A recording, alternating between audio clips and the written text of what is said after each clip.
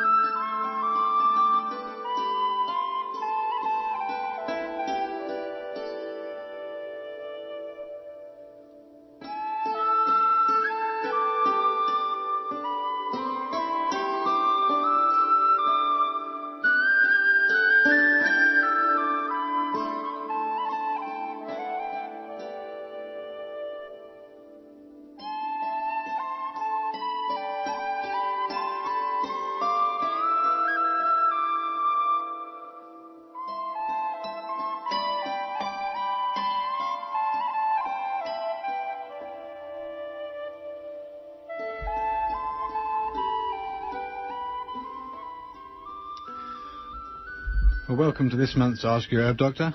My name's Andrew Murray. My name's Sarah Johannesson Murray. For those of you who perhaps have never listened to our shows before, they run every third Friday of the month from 7 till 8 p.m. We're both licensed medical herbalists who trained in England and graduated there with a degree in herbal medicine. We run a clinic in Garberville where we consult with clients about a wide range of conditions, and we manufacture all our own certified organic herbal extracts which are either grown on our CCOF certified herb farm or which are sourced from other USA certified organic suppliers. So you're listening to Ask Your Herb Doctor on KMUD Garberville 91.1 FM, and from 7:30 until the end of this Friday's show at 8 o'clock, you're invited to call in with any questions either related or unrelated to this month's subject of phosphate and calcium metabolism. Once again, we're very, very pleased to have Dr. Raymond Peat with us, joining us on the show to share in his wisdom. The number, if you live in the area, for the call-in is 923-3911, or if you live outside the area, the toll-free number is 1-800-568-3723, and we can be reached toll-free on 1-888-WBM-HERB for further questions during normal business hours, Monday through Friday. So this is, in fact, the day before the first day of fall, 2012, so tomorrow, September 22nd, is the first day of fall, so we're coming into the autumnal equinox. All right, so Dr. Peat, thank you so much for joining us again. Yeah, hi. As usual, there are people, I'm sure, who've just turned the radio on, perhaps have never heard your voice or don't know anything about you, so would you please just give us a rundown of your academic and professional career? I've been interested in nutrition for many years, and between 1968 and 1972, I studied biology at the University of Oregon, concentrated on the chemistry and physiology of aging, especially the reproductive system. And that got me interested in many related processes. Before I went to graduate school, I lived in Mexico and was interested in the economics of nutrition and how to optimize good nutrition on minimum income. And I saw that the ancient Indian civilization had made some great technological advances in processing corn. Corn normally has quite a few toxins in it, but they discovered that cooking it with lime, calcium hydroxide, made it more edible and less toxic. And so the traditional diet there was extremely rich in calcium, just as part of the tortilla and other processed corn. And that turns out to be something that's increasingly of interest to the biochemists of aging. In the last 5 or 10 years, phosphate had sort of been ignored for about 100 years in biology because it was sort of like water to a fish. It's always there, and the inorganic form of it is usually just considered as sort of the raw material from which you activate proteins or form adenosine triphosphate, the energy-containing molecule, and so on. But recently, the inorganic phosphate in itself is turning out to be very central to all metabolic processes. So how were the South Americans making the lime? They were just mining limestone? Yeah, you burn limestone and then soak it in water and cook your corn in basically almost pure calcium hydroxide. And that partly it makes soap out of the fatty acids, and so it removes the toxic unsaturated fats which interfere with hormones, and it changes some of the amino acids. Ordinary corn tends to have too much leucine, and that contributes to some of the toxic symptoms, but it's normally deficient in some of the vitamins, and it happens that the lime process converts tryptophan to niacin, and so it's like a niacin vitamin supplement, and that's why the nutrition diseases that occurred in the U.S. southern states among people who lived largely on corn never occurred in the traditional Indian cultures. Because you've warned, I think it's the right kind of word, but against tryptophan as being a potentially harmful product. And the process of turning it to niacin happens to be very important in regulating phosphate, which otherwise would be one of the toxic features of any grain, cereals, beans, seeds of any sort. Have a very high ratio of phosphorus to calcium. And so they're not only adding calcium, but they're giving a means for regulating your phosphate more perfectly, because niacin happens to be an anti-phosphate nutrient. Cool. So is there a recipe that they follow, or is it pretty much just like trial and error when they take dried corn and boil it with some lime?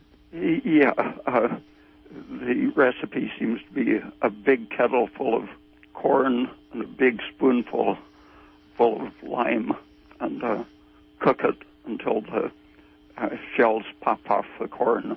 The little transparent husk loosens as the corn kernel swells up and becomes hominy. And so when it looks like hominy, you stir it a little to separate the cellulose husks, and traditionally they would let it stand in that liquid for a day, and that makes sure that the process is well. Would you be able to do the similar thing with fire ashes? Yeah, that probably is better for some of the nutrients, and it makes a very delicious product.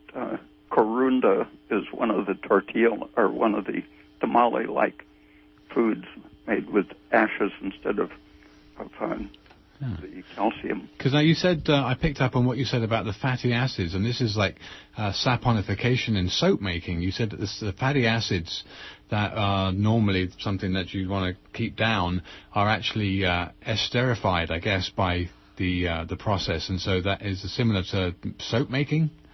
Yeah, I don't know if they originally used the stuff for washing their clothes, but it is like a soapy solution that they pour off after the cleaning. Well, when I was visiting the mountains of Mexico and watching them make their different corn preparations, they used ashes for a certain type of product and lime for different types, and I couldn't quite understand which ones used which. But they were very specific that the ashes were only for certain types. Yeah, they're both very delicious. They were all very delicious. all right. The many types.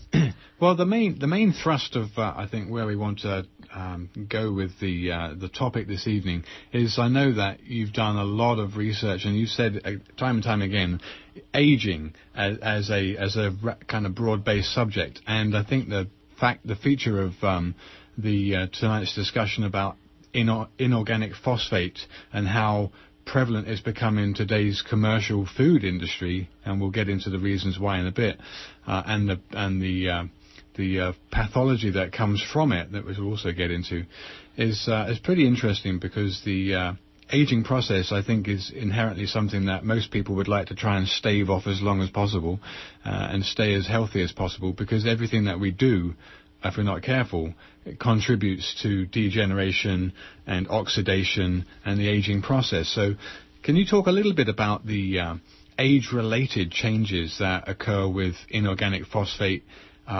consumption, and where the bulk of people's inorganic phosphate is coming from? Well, the main sources are meat and seeds, beans and nuts. Whole wheat, much more than refined white flour or white polished rice. Those have the germ removed, and the germ contains most of the phosphate. So it sounds funny to say that white rice and white bread have advantages, but nutritionally they do. Because they also don't have the PUFA, the polyunsaturated fatty acids. Yeah, and other toxins as well. But the vegetable source of calcium that has the least phosphate would be leaves.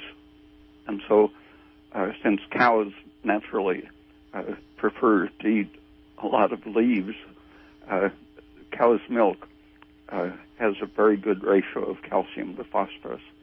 So what kind of ratio, just talking about ratios for a minute, Dr. Peat, what kind of ratio would you be looking at as a good ratio? Oh, milk and cheese are about 1.3 to 1. 1.3 to 1, okay. And human milk is much better. I think if cows weren't given grain supplements, that their milk would have an even higher ratio. So do you think a grass-fed milk, or a cow that's grass-fed producing milk, is going to be producing a milk with lower phosphate levels than a grain-fed cow? Yeah, I think so. And a lot of people habitually eat a ratio of roughly 5, 6, or 7 times as much phosphate as calcium, where it probably shouldn't exceed about 2 parts of phosphate for each calcium. And if you stick to a mostly milk and cheese-centered diet for your proteins, you'll stay close to a 1-to-1 ratio. Yeah. So we were talking earlier, Dr. Peat, about how many milligrams of calcium is in what you recommend for a daily amount of milk. Like if someone had 3 pints of milk a day, they'd get 2,000 milligrams of calcium, and the amount of phosphate that would be the maximum amount they'd want to take in. In a quart, you get about 1,200 and somewhere around 1,200, 1,250 of calcium and just under 1,000 of phosphate. So a quart and a half, you'd have around 1.5 grams of phosphate. And so we were talking about how much meat would be the maximum amount you want to eat per day, or grains, or whole grains, or legumes, beans. Probably something like half a pound would be tolerable. And then if you wanted to put some eggs and cheese in there, then maybe a little less than half a pound. Yeah, you have to displace one phosphate source with the other. So this is, and again, I want to make sure that listeners are aware that we're not anti-vegetarianism, neither are we pro-meat eating, because they all have their benefits and their costs. So in terms of the phosphate load, meats, you said, are a fairly high source of phosphate. And the calcium in meat is very low. It's right. as high as 10 to 1 for phosphate over calcium. So would you like to just describe the kind of cellular aging effects of phosphate and how we as consumers of phosphate, if we're not careful, can be harming ourselves? In the last few years, a strange mutant mouse was discovered. They named it Clotho for a Greek fate.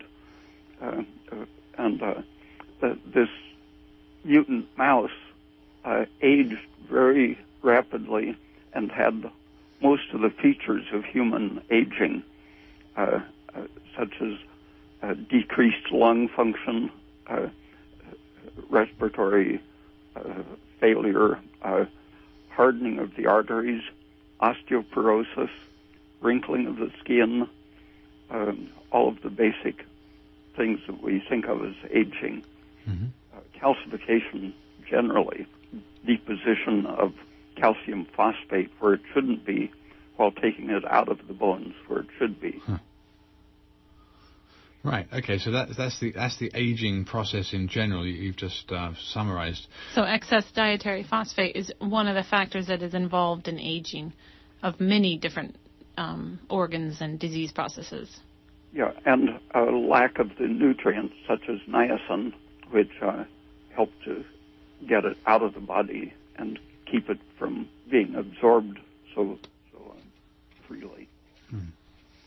Okay, there's an article that I was looking at earlier on that mentioned the link between lung cancer and an increased inorganic phosphate consumption. I'd say a little bit about the industrialized food production and the inorganic phosphate that's used in the production of foods and why. Maybe a lot of people don't even know it. Oh, I think it was probably in the 60s when they started finding that, I think it was because the government started regulating the adulteration of meats. They had been simply adding salt water in huge amounts. They started regulating how much water they could put in meat, and they started defining the chemicals that could be used, and it turned out that phosphate, various forms, polyphosphate and phosphate salts, were effective for making meat hold more water. And once that was approved, it became very standard, and so all of the things you buy in delicatessens are likely to be hydrated. Ham now is I think, unless you have it specially made, it's going to be hydrated with something like 15% extra weight. Wow. So they charge for it as if it was all meat. Right. But makes it much more profitable. And also, in the diapers underneath pieces of meat in grocery stores that have pre-cut pieces of meat for sale are usually very waterlogged. And they can give these chemicals to animals and cause them to have edema at the time they slaughter them. And that counts as the starting weight. Then they can add 15% beyond that. So if you have very edematous animals, your meat is even more profitable. Because fresh meat that's just, untreated and butchered up does not leak water. I mean, you were mentioning, Dr. Peat, that it's hard to fry a steak anymore because you put it in the pan and it ends up being boiled steak and not fried. Yeah, in the 50s, I liked to have a fried ham with eggs for breakfast. But starting in the 60s, I found that I couldn't get anything but boiled ham. Just put it on the frying pan and it would just fill up the pan with water. So I guess unless it's like a prosciutto that's been dry cured, it's probably injected with a lot of water. That's probably why prosciutto is so expensive then. Yeah, and this generally means that you're getting a tremendous extra amount of phosphate. So not only is meat already high in phosphate, then they add extra phosphate to it. Yeah. So this is why they're noticing 5 to 6 times dietary intake of phosphate. So I guess with people eating either meat and eggs and dairy or meat and eggs and cheese and then whole grains and legumes, they're going to be getting phosphate. So let's talk a little bit about the best sources of calcium to balance this phosphate. In plant materials, leaves really are a great source of calcium because turnip greens, for example, have about 10 times as much calcium as phosphate. Others not quite as much. But then you have to choose your leaves according to the toxins that you want to minimize. The cabbage family is anti-thyroid, and some leaves, all leaves have a fairly high unsaturated fat content, and that can interfere with protein digestion. So if you can process the leaves ideally, then you can get very good nutrition out of leaves, high protein and high calcium. Otherwise, milk and cheese are pretty much the alternative sources, unless you want to grind up eggshells, and that's basically pure calcium, calcium carbonate.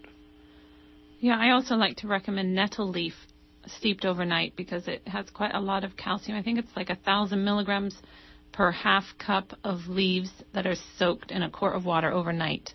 Yeah, if you boil any of these leaves, turnip leaves, for example, you can just boil them quickly, get out most of the calcium, and then throw away the leaf and have a good supplement.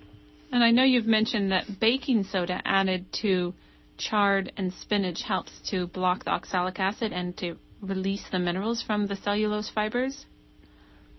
Yeah, and it happens that the baking soda has some of the same benefits that niacinamide has. It helps your body to excrete phosphate more easily. And anything that helps your body make carbon dioxide helps to excrete phosphate. And salt and calcium happen to stimulate the production of carbon dioxide. And so foods that are high in calcium and moderate in sodium will help to get rid of any excess phosphate.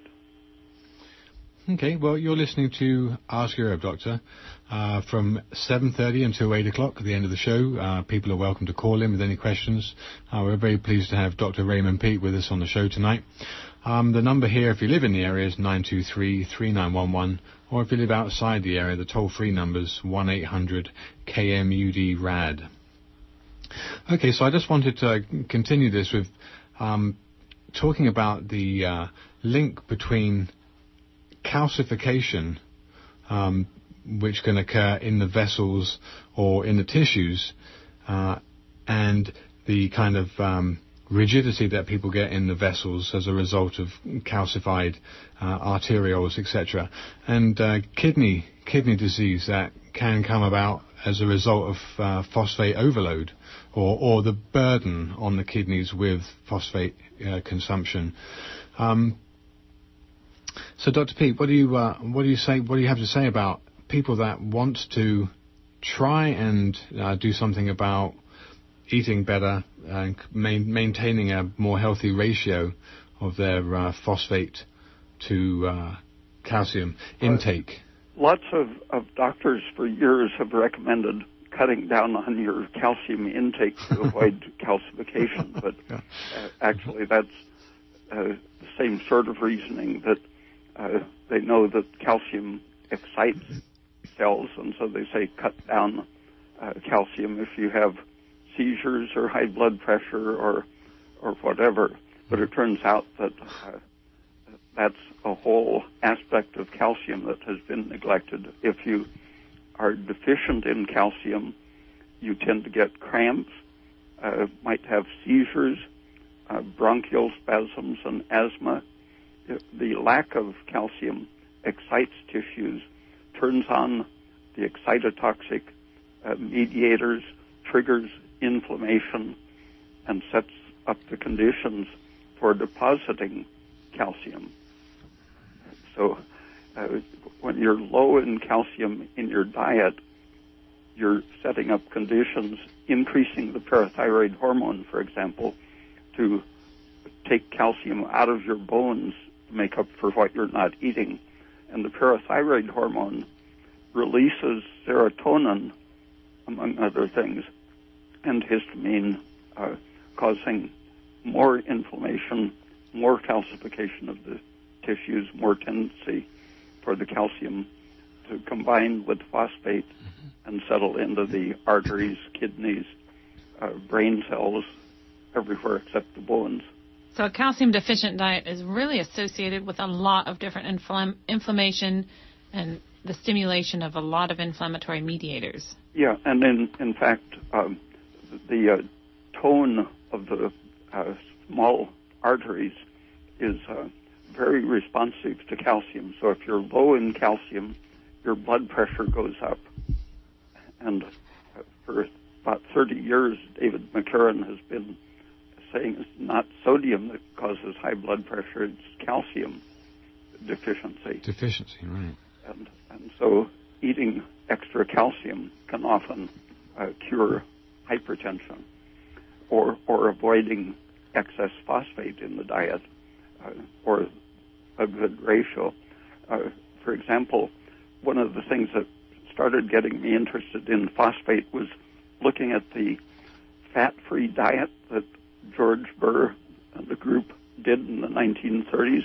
Mm-hmm. They believed that unsaturated fatty acids were nutritionally essential. So one other group, William Brown, went on a 6-month fat-free diet, where his diet consisted of nothing but a total of 2,500 calories a day, made up basically of sugar syrup for several meals, and for supper, fat-free cottage cheese with a small potato starch biscuit. Apple and half an orange. An apple and half an orange, okay. So basically, it was a sugar and milk diet. Wow. A gallon total of milk, some of it made into cottage cheese for his dinner. Mm-hmm. And for 6 months. Yeah, and he had chronically had lifelong migraine headaches every week. And at work, he experienced a normal amount of fatigue at the end of the day. And he had hypertension, 150 over 100 sometimes. Mm-hmm. And his cholesterol was 250, and he was about 10 pounds overweight. But a few months into the diet, the sugar and milk diet, his cholesterol had come down about 50 points. His weight stabilized about 10 pounds lower. His blood pressure came down to normal. And he never again had migraine headaches. Wow. Even after he started back on his normal... Well, he probably never went back to normal, Yeah, probably. and one of the things they kept talking about in the article was that, surprisingly, at the end of the workday, he wasn't tired. Wow. And so the fat-free diet was actually good for him. Yeah, but it was a high calcium diet, essentially, and with that ratio of 1.3 to 1 of calcium to phosphorus. And several years ago, a group at the Linus Pauling Institute wrote a review of the importance of avoiding fructose, I think was their point. Mm-hmm. But they cited a study in which I think it was 10 or 11 men were put on a diet emphasizing sugar. I think they used decaffeinated Coke with the high fructose corn syrup as the main carbohydrate. Mm-hmm. Every meal had a cola drink.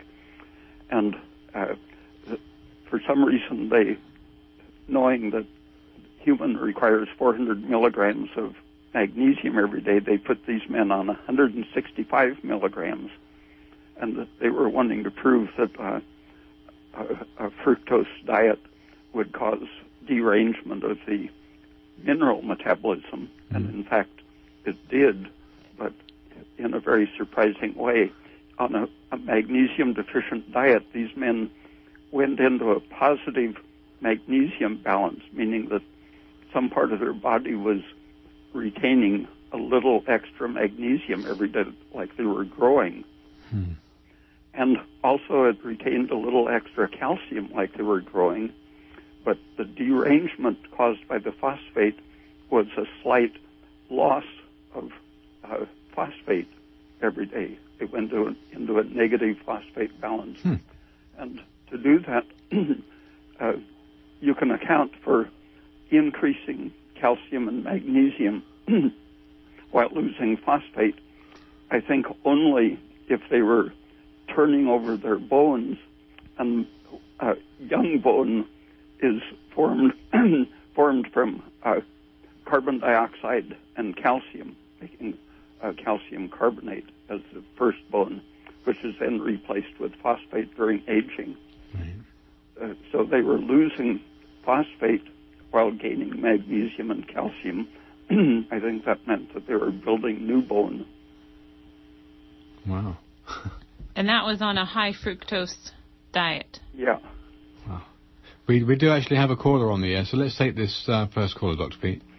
Hello? Yeah, you're on the air. Yes, I'm aging, and of course, my focus concern is arthritis, is stiffness in the joints and in the back.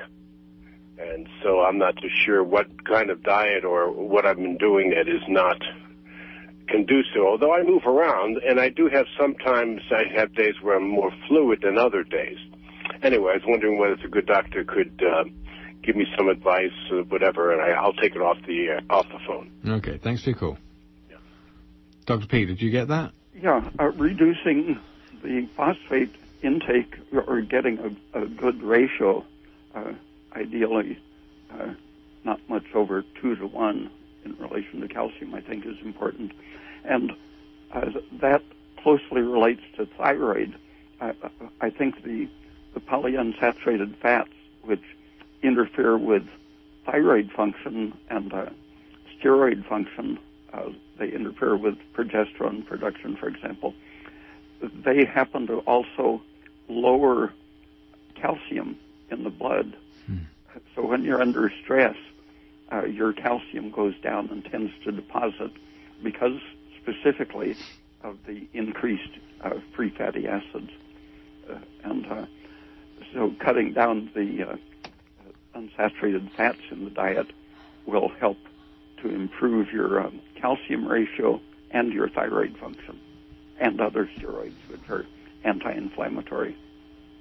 So an equivalent of like 3 pints of milk a day would provide 2,000 milligrams of calcium, or, a couple glasses of milk with some eggshell powder or oyster shell powder or boiled greens Those are all good ways, but trying to get to about 2,000 milligrams of calcium would be a good start for upping your calcium level, and then keeping your whole grains and beans to not more than 8 ounces a day, or your meat not more than 8 ounces a day. So basically like 8 ounces of your protein source would be a good ratio for your calcium to phosphate. And another thing I wanted to mention is eggshell powder. If you take a quarter teaspoon 3 times a day, that's about 2,000 milligrams with your meals. Okay, so you're listening to Ask Your Herb Doctor on KMUD Garberville 91.1 FM. From now until 8 o'clock, callers are invited.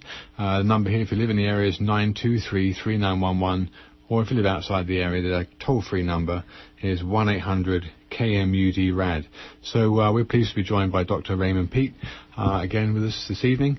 So Dr. Peat, the recommendations that have recently been coming out that phosphate be lowered as an additive in food because it's a matter of concern and it's a potential health impact. Do you think industry is listening to that? I think they'll find some other way to make meat way more, some other way to get it to hold water. Yeah.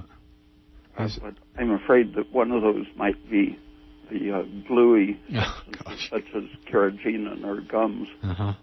That's already in practice, where they take waste fragments of meat or fish and add a jelly such as carrageenan or alginate, mm-hmm. and then glue the whole mess together with an enzyme that glues proteins together, so it looks like a real lamb chop or squid patty or whatever. Right, these are kind of the reconstituted meats. Yeah. Yeah. Okay, there is actually another caller on the air, so let's take this next caller, Dr. Peat. Hi, you're on the air? Hello. Yeah, you're on the air. I had a question. I just started listening about 30 or 40 minutes ago, and you were talking about these sources being inorganic. So would organic whole wheat pasta or organic meats have less phosphate? No, unless it's a matter of whether they have added it to one product and not to the other. But the way the animal is fed depends more on whether it has a lot of grass versus grains. Uh-huh. The grains can be organic, but they're still very high in phosphate, and so the animal will be slightly poisoned by eating them. So grass-fed meat and milk from cows that are grass-fed will have a lower phosphate level than meat and milk from cows that are grain-fed. But grains are very high in phosphate, so whole wheat pasta would be higher in phosphate than white pasta. Okay, I think when we mentioned it at the beginning of the show, when that listener might have called in, I think there might have been some confusion between the inorganic phosphate that occurs in food and the naturally occurring phosphates. So I think that may have been part of the reason. The phosphate they add to waterlog the meat versus the phosphate that's naturally occurring in the grains and the meat itself. Okay. Yeah. Great, thank you.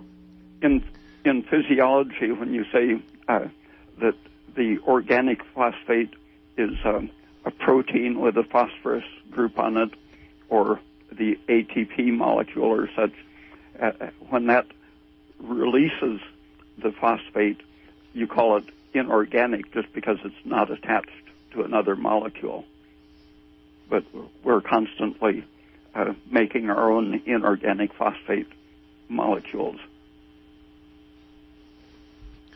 Okay, all right. So to continue the discussion about the addition of phosphate to meats in order to bulk them up, and the link between phosphates and aging as decreased cell function, increased calcification. I know you mentioned before in the past, and we've had a couple of shows on calcium and how important calcium is, and the misnomer that increased calcium will cause calcification, where it's actually the opposite. You said that it's possible to reverse the calcific aortic stenosis, say, or the arterial calcification. What commonly referred to hardening of the arteries. Yeah, hardening of the arteries. The Japanese have done studies using just vitamin K and very high doses of it very effectively rebuild osteoporotic bones while taking calcium out of arteries in their animal studies.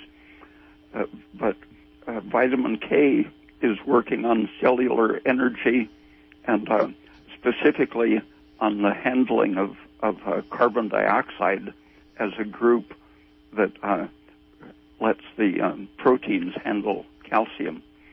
And things that increase your carbon dioxide work right along with vitamin K in helping to keep the calcium and phosphate in your bones rather than in your arteries.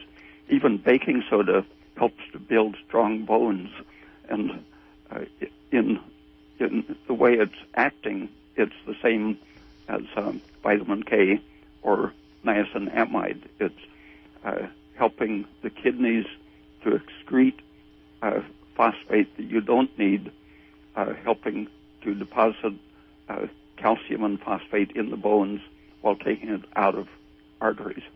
Right. Okay. All right. You've also mentioned, I know in the past, the link between parathyroid hormone and calcium, how that calcium and phosphate metabolism should be treated by looking at any underlying hyperparathyroidism. People who have good thyroid function and get enough calcium in their diet have a pretty low parathyroid hormone activity. Right. Towards it's the low end of what's now considered the normal range. At the middle of the so-called normal range, people tend to suffer inflammatory diseases, muscle pains, bone loss, and so on. And the higher the parathyroid is, the more of these degenerative inflammatory diseases you have. And the first way to suppress that excess parathyroid is by eating enough calcium, but also vitamin D. That's the next most important thing. So if somebody doesn't get enough calcium in their diet or vitamin D from the sunshine or from a supplement, then they will be eating their bones. In an experiment with animals 35 years ago, they put one group on a starchy diet, the other group with only sugar as the carbohydrate, and the vitamin D deficiency. And the ones on the regular starchy diet had very weak atrophied bones because they weren't getting enough vitamin D to handle the calcium. But in that study, the sugar diet built strong bones despite the deficiency in vitamin D. And when you look at the experiment at the Linus Pauling Institute or the William Brown experiment, sugar was lowering phosphate, and apparently that accounted for the sugar making up for a vitamin D deficiency. It helps to handle calcium properly by helping to avoid excess phosphate. Do you think any of this can be a energy-driven process from the sugar being directly as a fuel for cellular respiration? And it shifts as they saw in William Brown's study. The high sugar diet with calcium increased his production of carbon dioxide. When he started the experiment, his metabolic rate was 10 or 12% below normal. When he got on that diet, it came up almost to normal, and his production of carbon dioxide or respiratory quotient was higher than it had ever been. And this would be measured by his basal body temperature, right? That would be a good way for people to assess their own metabolic rate. Yeah, that's the quickest way to look at it. Yeah. But also monitoring their carbon dioxide on blood tests. And the other thing we were talking about earlier today, Dr. Peat, was the phosphorus in the blood, or the phosphate in the blood. And there are some comprehensive metabolic panels that include phosphate in the blood, and there's a range of like 2.5 to 4.5 milligrams per deciliter. And you were suggesting that's better if it's between 2 and 3. William Brown's was 4 when he started, and came down to 2.7 to 3, I think it was. So that's another way people can monitor the phosphate levels in their blood. So in the wintertime, do you suggest that people eat more sugars because of the decreasing daylight hours and the decreased vitamin D exposure? I think, it helps to activate the thyroid, too. Your liver needs sugar to convert thyroxine into the active T3 hormone. And I think people tend to crave sweets more in the winter, which is an adaptive instinct. Okay, I think we have a caller. Hello? Hi, you're on the air. Oh, hi. I am curious. I have low thyroid function and I have a low body temperature, like down in 97. Mm-hmm. And I'm curious if that is what you are talking about, if you have any suggestions for that. Yeah, it's very much. Dr. Peat? And I'll get off the air, okay? Okay. Thank you. Sometimes if you have eaten things that suppressed your thyroid, sometimes just a deficiency of protein can create a low thyroid state. But usually polyunsaturated fats or too much of the cabbage family vegetables, too many beans and grains, all these have some anti-thyroid agents. Changing your diet away from those towards the fruit and milk and cheese categories, the saturated fats don't have these toxic anti-thyroid effects. So butter and coconut oil can actually help to increase your metabolic rate and thyroid while reducing inflammation.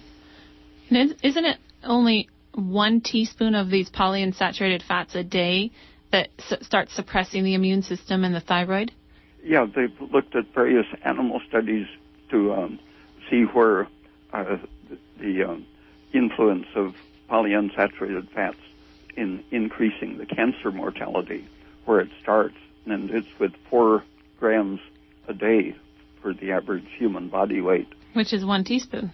Yeah, and that even the saturated fat foods like milk and coconut oil, cheese and butter and so on, about 2% of those fats are unsaturated. So even when you're avoiding the cooking oils and mayonnaise and so on, you're still getting 2 or 3 grams a day of the PUFA unavoidably.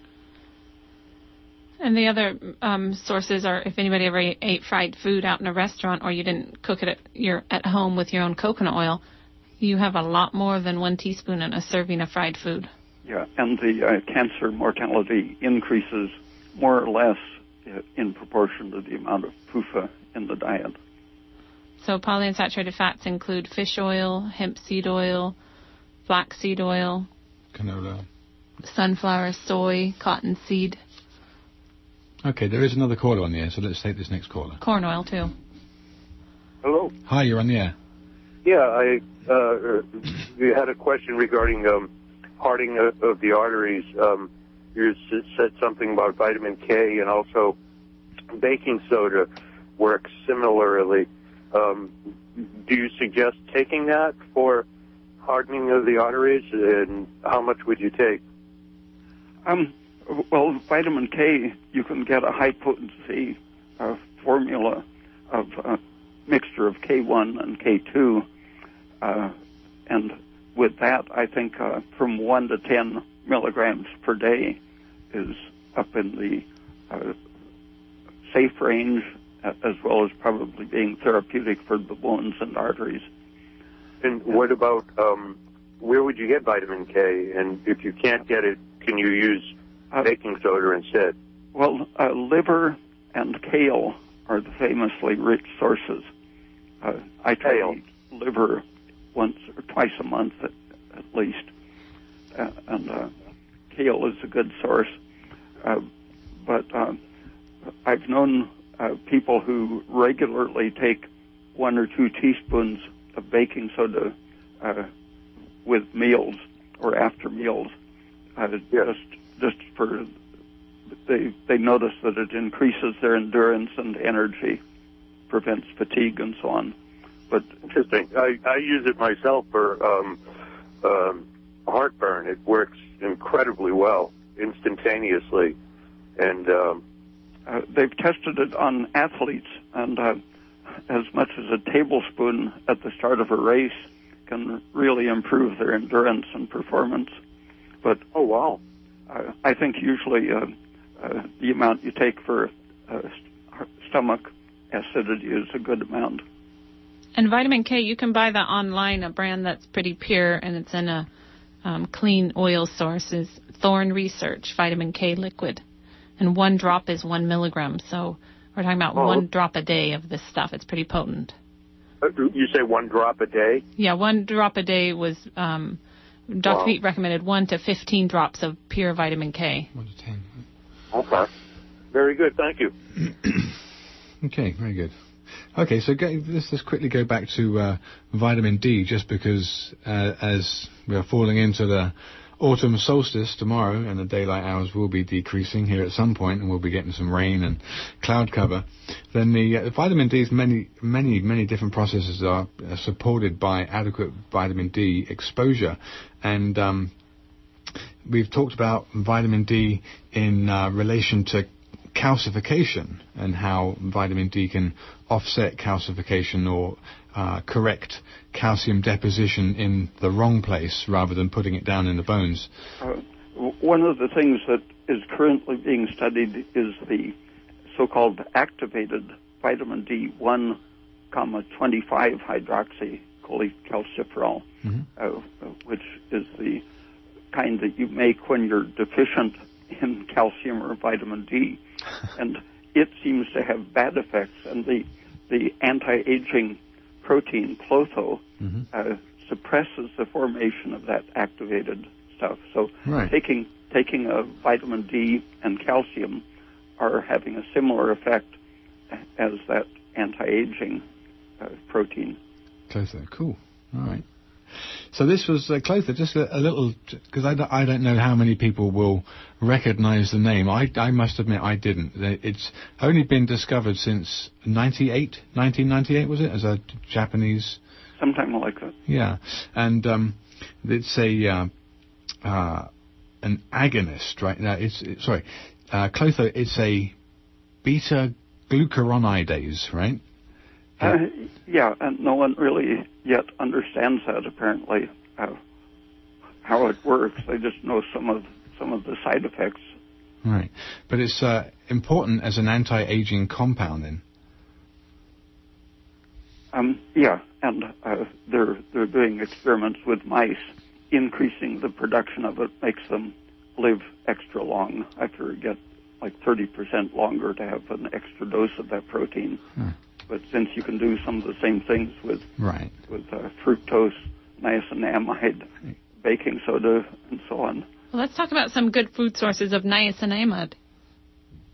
Well, liver and milk, cheese, eggs, tortillas. Coffee? Oh, yeah, coffee. Dark roast coffee is a very good source of also magnesium, which is works against phosphate with magnesium, with calcium. How many milligrams of niacin is in or niacinamide is in a cup of coffee? I figured that I was getting with the dark roast coffee, I could get close to 40 milligrams a day just from the coffee, drinking several cups. Okay, I don't think there's any more. No. Okay, fine. So we've got about 6 minutes left to go here, so we should probably not take too many more callers. But again, from the perspective of phosphate to calcium intake and the foods that are high in phosphate that people should probably take note of, that they need adequate calcium if they're going to consume these kind of foods. And I said and sometime during the show that it's not an anti-vegetarianism or an anti-meat-eating program, but both of those things, the beans and the nuts as well as the meats, are fairly high in phosphates. And so calcium, as much as it's been maligned as a problem for hardening of the arteries or that kind of thing, it's really something that people need to make sure they consume more of. And again, it's very agonistic with vitamin D. Whenever you eat the high phosphate foods like meat or nuts, if you are constantly having some sugar along with it, fructose in the intestine increases the resistance of the intestine to taking up phosphate. So it's like a phosphate blocker in the intestine, while a phosphate loss promoter in the kidneys. So good sugar sources are, of course, fruit, fresh, ripe, juicy fruit, honey, sugar, milk has a good sugar, lactose. Those are all good sugars that have fructose in them, or lactose is very similar in action to fructose. And it's sort of equivalent to protecting against the high iron content of meat by having some coffee at the same meal. But if you put sugar in the coffee, then you're protecting against the phosphate too. And protecting your adrenal glands from lowered blood sugar. Mm-hmm. Yeah. Great, I love it. All of those things that they would have told you are bad for you are actually the things that are good for you. So obviously the saturated fats, animal fats, very good for you. Calcium, lots of milk, very good for you. Cheese. I think our ancestors had it figured out, how to make it from they definitely had it figured out. Okay. Thousands of years ago till now. And I think we can't reinvent the wheel with all of our modern day processed foods. That's right. We're just coming back to where we came from. So I'm glad that there's research showing that phosphate adulteration, if you want to call it, in meats is actually showing itself to be a potential problem. As always, I think the industrialization or mechanization of our food industry turns up compounds that are cheap and no doubt make money, and that's why they're added, but not always good. So anyway, thank you so much for your time, Dr. Peat. I'll let people know how to get hold of you. Okay, thank you. Yeah, thank you for joining us again. Okay, so it's a couple of minutes to the top of the hour. Anyone that's listened to the show, if you go to www.raypeat.com, look at the homepage then, you'll find a link to the articles. And the articles, there's probably about 50 or maybe 60 articles the last time I looked. And many of them, well, all of them are fully referenced, but many of them will be around the subjects of aging and things like we've talked about this evening with phosphate and aging and the anti-aging effects of some of the hormones we've mentioned, things like thyroid hormone, and we've talked about pregnenolone, progesterone, etc. in the past. But those things are kind of anti-aging. So his website's got a great source of reference material. He's a research endocrinologist, so he knows what he's talking about. And our phone number is 1-888, beg your pardon, WBM Herb. We can be reached anytime after the show, Monday through Friday. Sarah? Thank you for listening. We enjoyed the show. Thank you, Dr. Peat. Yeah, thank you so much.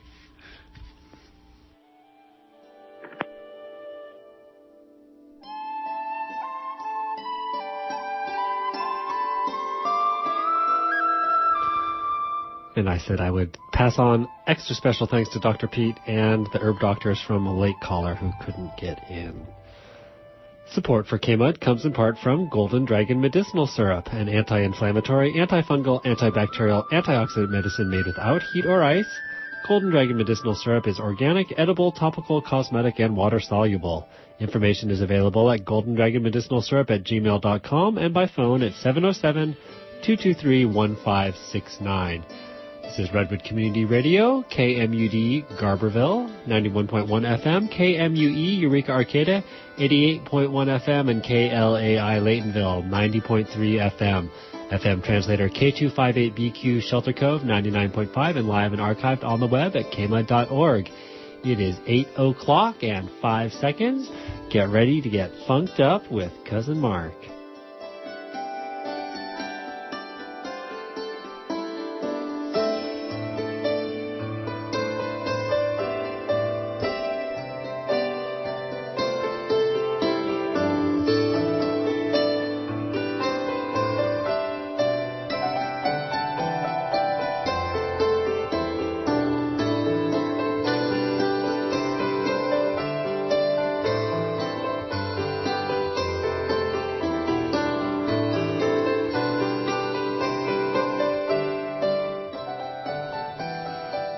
Please remember that this program is supported by the listener members of Redwood Community Radio. If you like what you hear, please consider becoming a member of KMUD or renewing if you've already joined. A regular yearly membership is $50, but we accept any amount. Help us keep free speech alive.